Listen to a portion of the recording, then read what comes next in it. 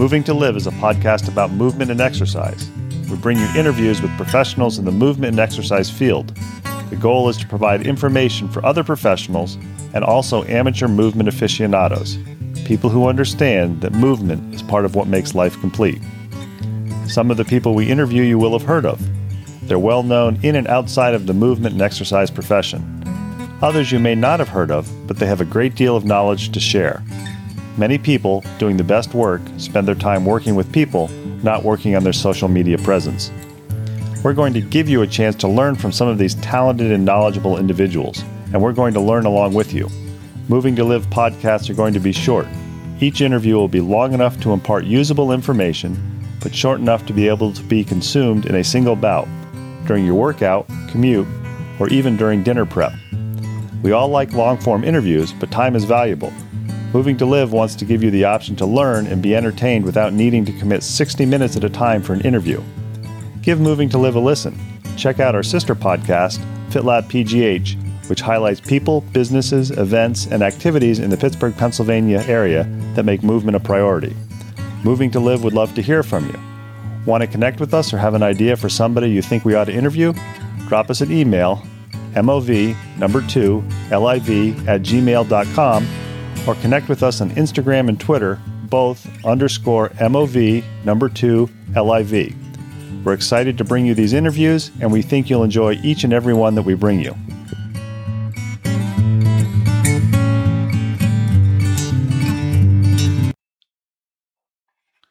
Welcome back to another edition of Moving to Live. We've got part 2 of our interview with Miguel Aragoncillo. He is a B-boy. He trains B-boys. He works at Eric Cressy's facility. He works with people that move.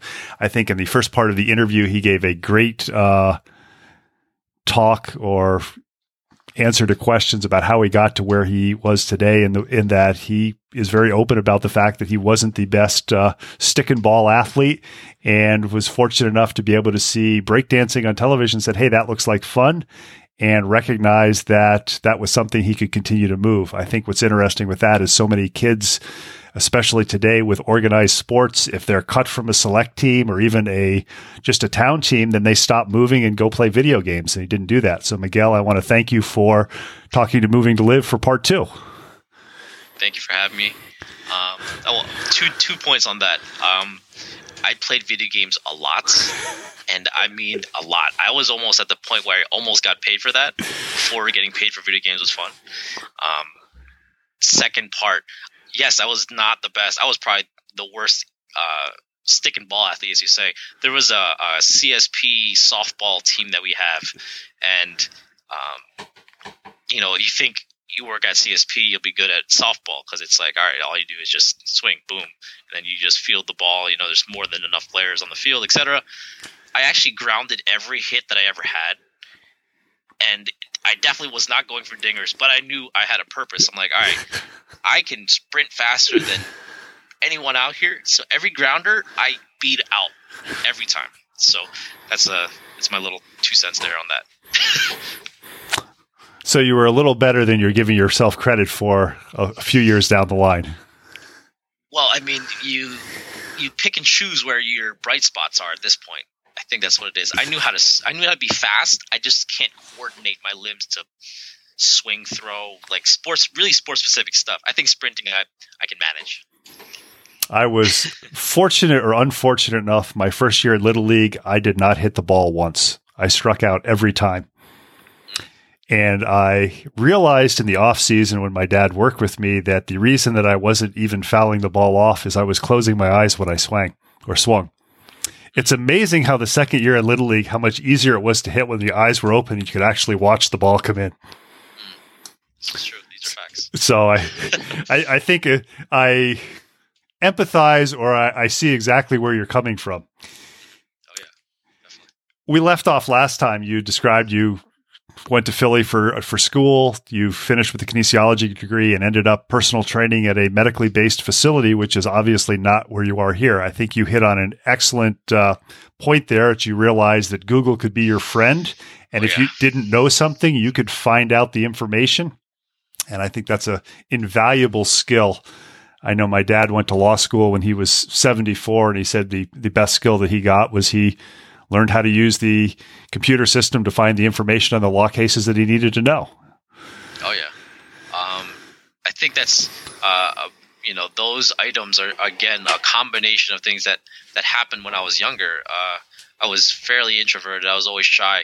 Somebody that was not good at sports. I mean, I'm not going to be extroverted, number one. And number two, I found solace in reading and found solace in books and creativity and these sorts of fictional books, Chronicles of Narnia, so on and so forth, in terms of those kind of fantasy worlds. Video games was a big outlet for me growing up. All these other ways that you can just like immerse yourself in a different universe. So what did I do? It's like, okay, if I'm in the real world at this point, not in a fantasy universe, I can still find answers in books. So I remember looking at encyclopedias and different pieces of libraries and different areas just to find the resources that I needed. And then obviously when the internet came about, it's like, okay, let's search for these things. Let's look for them. I think that's interesting. I was following a discussion on a forum among professionals earlier this week, and the question was, do you read primary sources or research articles? And one of the people posted that he estimated that probably less than 25% of strength coaches read the peer-reviewed literature because it didn't potentially apply directly to the athletes that they worked with. And I found that shocking and a little bit amazing, and I'm not sure if it's accurate. I also posted something on my Facebook talking about, it was just an article and I quoted it. It was talking about how physicians, there was an older physician, how he went to another conference of some sort and he asked a group of his peers, I guess you could say, whether or not they were younger physicians or older. And he asked them all, about 200 or so, and he said, does anybody here read the literature anymore? Does anybody even, try to keep up to date, emails, etc.? And I think the article said no for everybody, for every question that he asked. But here's the other thing.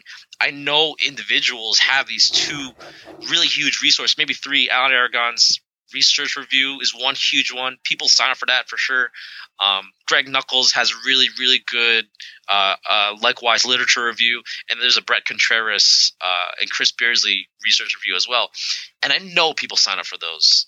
I'm signed up for one of them, not all three. That's a lot of stuff to read on top of doing my own work. But I try to keep up with literature myself and, doing all my own projects, etc. So I do my own Googling, etc., or Scholar Google in this case. And it's just interesting hearing that because, all the ideas that can float around nowadays in these strength conditioning facilities, whether or not you're, a world-renowned one or even just an up-and-coming one, people just like put things out there and they just expect them to work. But like, have you read the actual like literature aspect or, understood the pluses and minuses, the curves, the p-values and so on and so forth? You don't need to take a statistics class, but you kind of need to know, is this really what it's saying?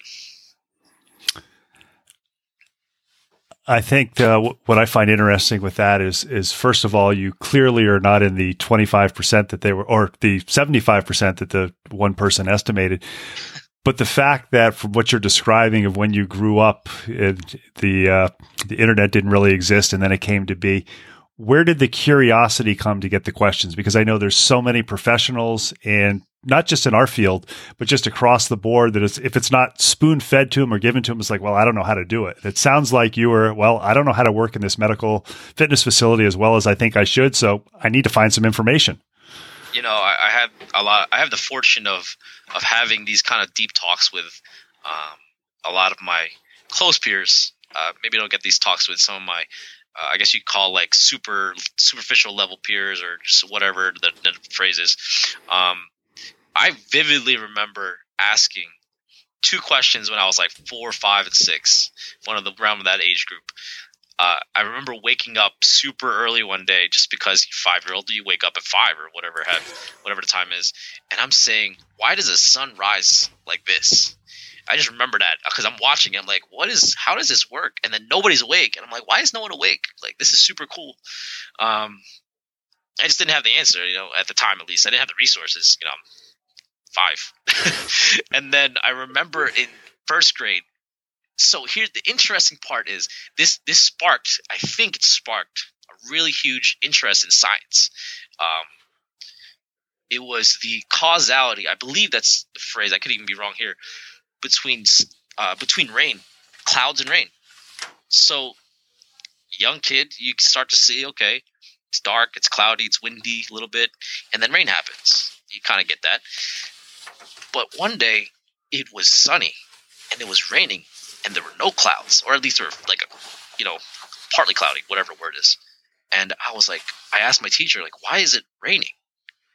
I just couldn't put the two things together. And she said, oh, it's a sun shower. Like, matter of factly, like, I should have known that. I'm like, what is that? So that sparked another kind of like curiosity. It's just like me noticing these things at the very least. And I don't know if I can like instill this in anyone that I interact with nowadays. If anything, I have to instill it in like the younger kids. Like my grandma grew up babysitting when my parents were working and such, and babysitting me and my brother, and she continued to babysit well into her like 70s. So she would babysit kids when I was like 14, 15, all the way through college. So every time I came home after school, I'd be hanging out with little kids. So they would be asking me questions, and then I would give them answers. So I guess in some ways I was still teaching even from a young age, because I would have to watch them. They would ask questions. I would answer them, even if they were like the most ridiculous questions of why. I would still think like, why is this? Why is that? And then I would give them an answer. I suspect there could be a long conversation on nature versus nurture and that innate curiosity that makes people want to learn. I guess so. I never really thought about that last part until now. I know. Well, I've got a philosophy, or I guess not a philosophy, just a theory. I just think that there's just some people who are just innately curious, whether they're in education or whether they're the guy who's out there working in the field. He's curious. Why do the deer eat this plant and not that plant? And I think some people have that and some people don't. It sounds like you were given that gene at some level.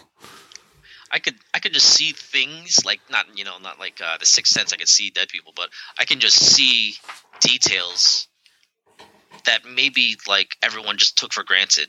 That's probably the biggest thing.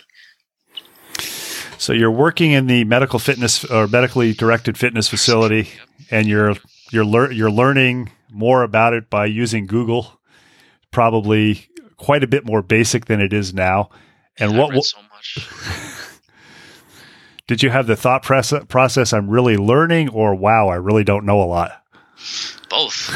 I mean, they kind of go hand in hand, right? Like I 100% knew I wasn't good, but the one thing that I kind of resolved myself with was, if somebody has an issue, I'm going to try to do my best to like make sure they're getting something out of this. Maybe it's like they feel better after working with me, even if I suck, period. Like, again, I don't think anyone works into the personal training world or fitness world, or both of them, I guess, and saying to themselves, I'm really going to work on this person's ability to get their psychological habits around fat loss, period. Like, nobody walks in day one like that, because they don't even know the words to think about. They just know there's this person in front of them. They want to do XYZ thing, and you have to reverse engineer it. So I guess there was this kind of like MacGyvering around how to move on top of getting the habits worked around. So it's just kind of like this strange kind of world that you encompass when you're working one-on-one with somebody that I still live in to this day. And how long were you there, and what made you decide to move on to another job? I didn't want to be a hometown hero. I guess that's what it was. Not there's anything wrong with that. I would love to be a hometown hero now, for sure, in terms of helping out my family and such. But I didn't want to be stuck, I guess you could say, because I still had this thought process of I wanted to pivot. And one of the things that I wanted to do was I wanted to keep on learning. So, ultimately it comes down to, am I going to keep on learning if I stay in the same place? And that's a hard question I had to answer. So Google led me down this path of going to T Nation. I kept on reading these things from Eric Cressey. And I'm like, man, these are really smart things. He has all these really cool articles, so on and so forth, Mike Robertson, etc. And I'm reading these things and I'm saying to myself, wow, I would love to meet this guy. And I go to the website, dig deeper. That's one thing I think I can always do, is dig deeper into something. And then I discovered, he has this place in Massachusetts. And I'm like, I never even left the state without anyone else, just like by myself, which is kind of a daunting kind of task, because usually when you go to a different state, usually, go on a field trip or you go on a family trip, or versus like, I want to go by myself to a different state and, potentially work there. It's kind of a very strange thought when your whole family lives within 30 minutes of each other. So what was your family's impression when you said you wanted to, in essence, spread your wings and try another location? They said, do it. They're pretty encouraging. They knew that I needed to do something, so they knew that I was different, I guess. So yeah, and I think they knew that from when I was starting to dance. Like, let's be real, like they knew I was different from that point. So, and we talked a little bit about this off air, how Cressy currently hires heavily from people who intern from them. Right. So here, what you're describing is you basically deep dived on the web and said, hey, this guy's got a facility in Massachusetts. I'd like to go. Did you say I'd like to go visit it? Did you call him up? Yeah. How did this work? I probably called them and said, can I hang out for a day? And I persuaded my cousin to drive with me. It was my brother. I persuaded my brother to drive with me. Basically a road trip at this point, because we never really drove that far. And we did a road trip, and then it was a day trip. It was up and back in one day. And I hung out with them for 2 hours. Yeah, that was – because I'm not going to stay there in a hotel. I didn't have money for that. So I visited them. I filled out the internship application, and I didn't know that I was going to get hired afterwards. You don't know these things at this time. And, certain circumstances happened, and eventually I apply for an internship a year in advance, because I said to myself, I'm a planner in my head. I want to have some type of plan. So I have a plan that if I'm going to do an internship, I can't just do it tomorrow. At this point, I graduated college. The time for an internship was during college, not post-college, if that makes any sense for anyone. So I was already working for a year and a half, 2 years, and then I did another internship. So I did an internship during my senior year, spring semester, of my senior year in college. Worked for a year and a half, 2 years, and then did another internship. So I just knew that there was this potential for growth that I could not get during my time in New Jersey. So I think the question that people who have done this sort of thing want to ask is, so you're working for a couple of years and then you do an internship. How do you support yourself during the internship? Because you go from having a regular paycheck to most internships don't pay, or if they pay, they don't pay a whole lot. Exactly. So that's the other question that I get from a lot of interns, or I even ask them, it's like, what are you going to do when you're here other than working? So I've helped out with a couple of the interns, internship selection, and a lot of people don't know, but I worked during my internship. So I worked the total period that I worked, I want to say 600 hours in 4 months. So if you break down that math, it was about, I want to say, here's the exact schedule. I remember exactly what I did. Monday was 5:30 a.m. boot camp, strength camps, whatever you call them now, to 10:30. Break for a little bit. I lifted during that break, and then I worked from 12 to 7. I did that Monday, Wednesday, Friday. On Tuesdays and Saturdays, I worked for. So previous to the internship, I helped open up another gym in New Jersey by the Jersey Shore area, not where they did the actual Jersey Shore, but where there was a retirement community, essentially, by, we'll say, Highlands area, kind of where Bon Jovi was. So I helped them out. So long story short, there was this connection helps me with another connection, is trying where I'm getting at. So with that being said, there was an individual who was the president of a beer company, and I was, he was our client at the time, the gym's client. So I was talking to him, getting connections, and he said, yeah, I know somebody up by your way. So connecting me with them, I got some part-time work on my off days. So I would work for the part-time beer company, just delivering stuff to whomever. And I worked about 25, 30 hours on top of this, whatever the 5 a.m. to 7 p.m. schedule was. So I definitely worked. So you could make enough to survive, maybe not live luxuriously. That's exactly the thought process there. You finished the internship. Were you offered the job immediately, or did you go back to New Jersey? I did the internship with the thought process of, if you guys are never going to see me again, what is the impression that you're going to have? And on top of that, leave the place better than when you first arrived. So with those two things being said, the thought never even crossed my mind that I want to work here. Because in my head, I had some directives. I had some direction with where I wanted to go with the internship. I wanted to learn to be a better coach, period. I wanted to know ins and outs of what they did, how they coached, why they coached the way they did, talking to the staff that was there at the time. And then from there, I said to myself, okay, I might never come back, period. I don't play baseball. These things never arrived to me. So with this being said, I kind of had this, okay, this is I guess the kids call nowadays YOLO. It's you only live once. I'm only going to do this once in my life. And then from here, I'm going to go back home and do the things that I do, because now I'm going to be a seasoned coach, not just some person that did personal training. So I'm going to feel like I know what I'm doing. And I definitely got a lot better. That's for sure. I got the reps in, so on and so forth, whatever the 10,000 hour rule is, 600 hours added to that. And on top of that, now I go home to Philadelphia, and then I say to myself, okay, now I have to work. And here's the interesting part. For the next year and a half, I do an even crazier schedule than what I just outlined. Meaning I have, instead of an internship, obviously, I did do another internship on top of that. This is the part that I probably should have included in the pre-made questions you had. I later learned that there was a facility about 15 minutes away from my original home. I didn't even know existed because I guess we could say lack of advertising. They're really good, and it allowed me to further demonstrate my skills, because at the time there was a coach who was leaving for the minor league baseball strength coach position, and I caught wind of that. I could see details, I could see the writing on the wall, etc. And I'm like, okay, I'll stick around. So what I did was I interned for them again. So I did another internship, about 300 hours this time. So I've already graduated college.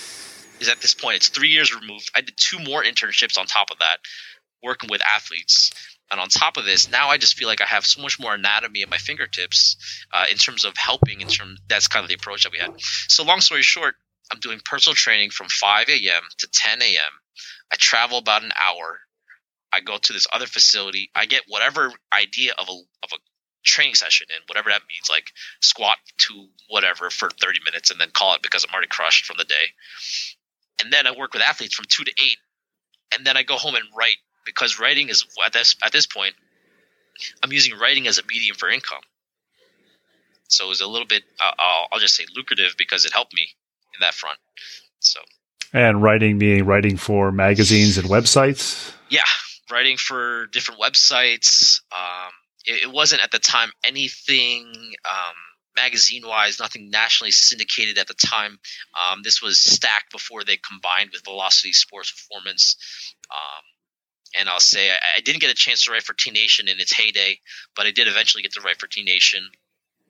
And it was at this point just trying to write for whoever and wherever I can, because that was another aspect. I saw everyone at CSP doing writing, and I was like, all right, I'm going to write, period. I just made that decision right there. Had you been a good writer when you were in college? Here's another interesting thing. I guess I was okay writing because I really enjoyed these philosophical classes in college. I didn't take honors English in high school, but I definitely enjoyed the writing process during those English classes, because it was just another way to express. That's really what it came down to. There were rules, but sometimes those rules can be broken. So that's the cool part about it. And I was a pretty awful writer to begin with. I'll put that out there. I think the question from the story that you've told so far is, what were you looking to do? Were you just kind of saying, I need to learn more to be a professional, to be a coach? This sounds like a good opportunity. That sounds like a good opportunity. I'll do another internship because this is the case. Or was there an ultimate goal saying, I'm doing all these things because 5 years down the line or 10 years down the line, I want to be at spot XYZ or doing XYZ? For example, did you think you would be here right now doing what you're doing? That's a question my mom asks all the time still, even. Um, and I don't think I have a good answer for that because it's always changing. It's always adapting. I think the one thing I said to myself early on in my life, nothing against what my mom's doing, but she does a 9 to 5, and she does other things as well. But I said to myself, I'm never going to do a 9 to 5 because the idea of sitting down and just being on not saying this is not a bad Skype call, but being on a call and then just having nobody listen to you essentially because you have hundreds of people on a call, for example, it's kind of frustrating because having the ability to be intimate and have somebody listen, not from me to them, but for this interaction, I guess we could say, for change to occur. That's really what I want in terms of improving others' lives, period. So it comes down to, can I change individuals? How can I do it? And that question kind of spawned all these actions. And I just know that there's no real boundary. There's no defined, like, you got to do this one thing in order to achieve this kind of question or answer that question. During this whole time, were you still working with breakdancers, or were you starting to work with breakdancers for the strength and conditioning in addition to your dancing? Occasionally, but it's really interesting because in the breakdancing world, the b-boy world, it's a lot on respect. Like, originally, b-boying started off as a way to essentially express as an outlet. Because many individuals in the hip-hop culture is kind of the background of it. It's the dancing form, the physical format of the hip-hop culture. So you have rapping, you have DJing, you have MCing, which is like the verbal rapping part of things. And then you have dancing. And graffiti, excuse me. Graffiti is the other aspect, the visual arts aspect. So there's so many ways to express. The hard part here is many people won't listen to other people because of a lack of, we'll just say, street cred or whatever, respect. And, I keep on getting hurt. During all this time, I'm still trying to dance. This is still kind of there in my head. Like, I want to dance. I want to do these things. I want to get better in these kind of thought processes of how to help other individuals get better, because that's another thought process that I still believe that I can help individuals. And I'm starting to get there because imagine if you have a technology such as the internet, and then you have this in your fingertips. You've created the internet is what I'm saying. And you are in the Stone Ages. You are way too early for that time. Or maybe even more contemporary, during like the horse to car transition is something one of my mentors that I look to, he always talks about. The technology you have at your fingertips is much too advanced for the thing that you're trying to kind of live with in the realities of it. So for you to introduce the internet to individuals who don't even have electricity, well, what does that serve? It serves nobody. So with that being said, I think that the things I want to do for dancers, I kind of need to introduce them small bits at a time, because not saying I know more than them, the things that I've learned on a movement capacity are just like way over their heads. So I need to translate it to a degree. I think the question, you've demonstrated that you're starting to break ground in that. And I know one of the reasons I wanted to interview you is because this is something that's unique. How do you start with it? You just start with your friends. Hey, try this. Yeah. Maybe this will help. I have a crew back home. I helped out in Temple. I made a group of we'll just say I made it the official crew. An interesting thing with b-boys and dancers on a college level, it's hard to kind of get it going from the get-go. So what I did was I had all the paperwork ready. I said this, I want to set my mark for Temple before I leave. And there was no official group of individuals that was just there, meaning we'd be dancing in the hallways in the exercise science department at like 3:00 when I heard the not the bell. There's no bell in college, but right when class ended at 3:00 or whatever the time was, I heard music in the hallways. I'm like, all right, my friends are dancing. I want to leave right now. So my teachers would say, "Are you here for dancing or are you here for school?" And then I said both, and they didn't like that. So long story short, I knew that I could help my friends because of this advanced information I'm learning. Even if it's something super easy as like the concept of foam rolling, whether you believe it or not. I know I've seen some really good results even just by saying, hey, just try foam rolling your calf. And it's like, wow, it's magic. And I'm like, yeah, I mean, I don't even know if I answered that question, but you did. And with the foam rolling, is it physiological? Is it psychological? And if it's the goal is to dance better, does it really matter? Yeah, it's just like it works in some ways. And somebody somewhere will say, no, it doesn't. And the other person will say, yes, it does. But you're not hurting anybody by doing it. So potentially you're helping them. Exactly. And that's the kind of things that I think individuals might be ready for on a level 1 basis. Yeah, I did help out my friends. I also had another crew that I helped out with that when I returned home for the second time after my internship. Retro Flow crew. We were a group of individuals, and they fortunately still consider me part of the crew, even though I haven't danced with them in a while.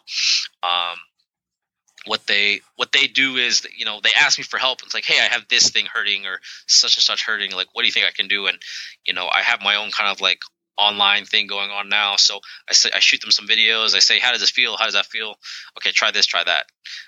And then, 50% chance they feel better or worse. And then we can troubleshoot from there. So you're essentially doing the B-Boy work organically, working with people that you know and hoping that by word of mouth and the wonders of the internet and videos get it going viral, that potentially more people will go and more people will grow, and this can continue to grow. The interesting thing that I keep on seeing online in terms of the breakdancing, B-Boying world is individuals keep on breaking down and reverse engineering on a linear basis. If you have this movement, if you do this next adjacent movement, you will by some chance, some random capacity, get the next movement. Or if you feel tight here, if you do this very simple stretch, you might get looser here. And sometimes, as I'm sure as you know from a very research-based perspective, I don't think it's that easy. And what I like to think about is, what can we do if we get somebody coming into the facility or coming see me in person and then saying, okay, let's do an assessment. Let's do this. Let's do that. Let's do a full blown, like you're a real client, and treat you as such, not just like, hey, try some foo-foo thing. So with that being said, it's tough because, it comes down to like that respect and change the culture. I remember talking to some individuals in the kind of off record, not naming any names, but trying to change the baseball culture. It comes down. Yeah, exactly. It's like, okay, like how are you going to stop people from stretching? How are you going to stop people from doing dip, etc., so on and so forth. Well, in this case, you have to change the culture of b-boying. Individuals like going out to party. They like drinking. They like doing this. They like doing that. And it's like, okay, how are you going to change that? And it's like, it's not going to be that easy. So one dancer by one dancer, I would imagine. Yeah. The ones who listen. How much does the working with professional athletes and working with people of a wide variety of ages and abilities, from what you described, help with that, which what sounds like is your first love, or one of your first loves, because you have knowledge of a variety of movements, not just dancing? The cool thing that I get to do is I get to see high-level rotation on a day-to-day basis, meaning I get to see guys who throw quite literally 95 or higher in our facility. They're not throwing every day, obviously, but I did get the occasion for seeing guys who throw very, very quickly, and I get to see how they coordinate their bodies. So this spawned the question: if I sit here long enough and analyze and talk about it with so-and-so individuals, if I just see, okay, tangentially, adjacently, what are the common themes here? And then it's super interesting because things are culminating now, culminating in the sense of there's now this not new science. It's new to me because I wasn't introduced to it. I'm sure individuals have been on this kind of scene for quite some time. It's movement science in the context of ecological psychology in terms of movement, or even what is the other contemporary phrases? There's a lot of different phrases of this, but just teaching individuals to move without giving them explicit instructions. That's what I mean. And it's super interesting seeing that. I think that's what some people term as play, isn't it? In some ways, 100%. Yes, definitely. There's a fine line when you play, and then when you want to learn something that's critical to your specific skill set, and you kind of have this pressure kind of put on you. So, yeah. I think that's a very interesting concept, and it brings to mind another question that you can look at is if you have kids that specialize at a very young age, they get to be very, very good athletes, but they don't move that well. And it sounds like that's something that being more aware of how you move and possibly even bringing into some of these youth sports some sort of breakdancing for a variety of movements. I know that's probably way out there, could potentially benefit some of those young kids. Maybe it helps them move better in their sport, or maybe they learn an entirely different activity when they realize, I'm not going to go play Division I at this sport because I'm not good enough. That's it's interesting because there's two individuals. I saw you interviewed them, maybe not individuals, one concept, and then another individual is Rick Howard.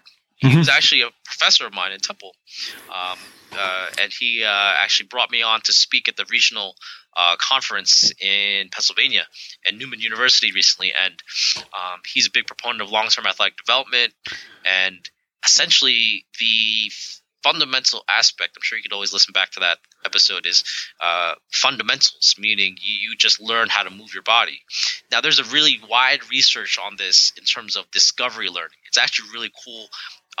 It's guided discovery, and you just figure out different ways to move without instruction, because actually the instructions, it's actually pretty interesting. I don't know how deep you want me to go in terms of these the scientific aspect, but the instructions might actually constrain you when you move. Meaning, if I say something about, okay, I want your right foot to go here, and then you put weight over there, for example, well, what might happen is you might put your right foot over there, but you might do so at a very small, a very constrained manner, meaning you might move slower than I ask you to, because there's so many moving parts.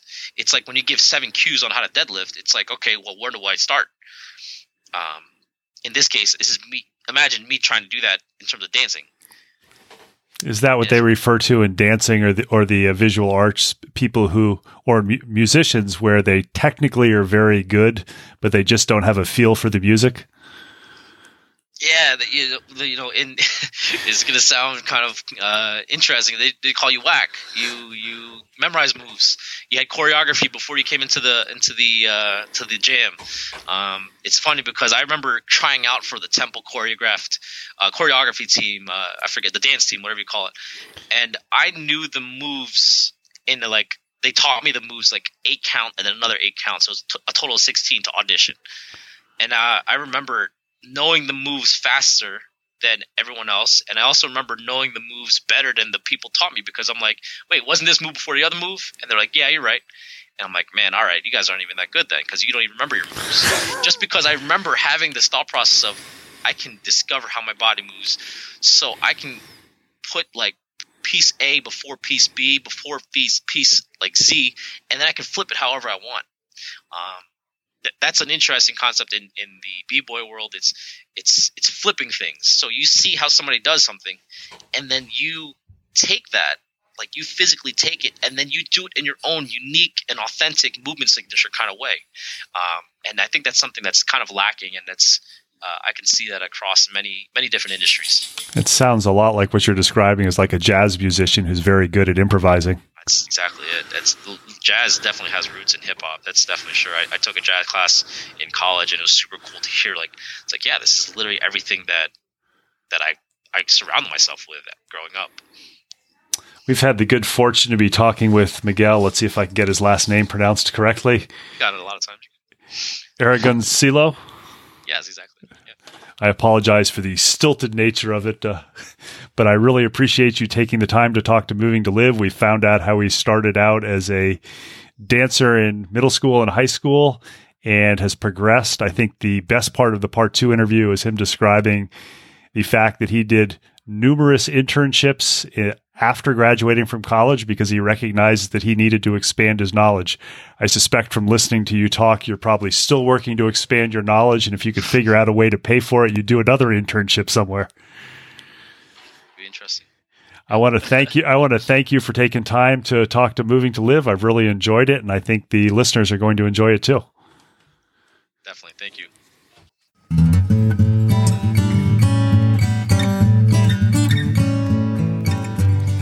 Thanks for listening to the latest episode of Moving to Live.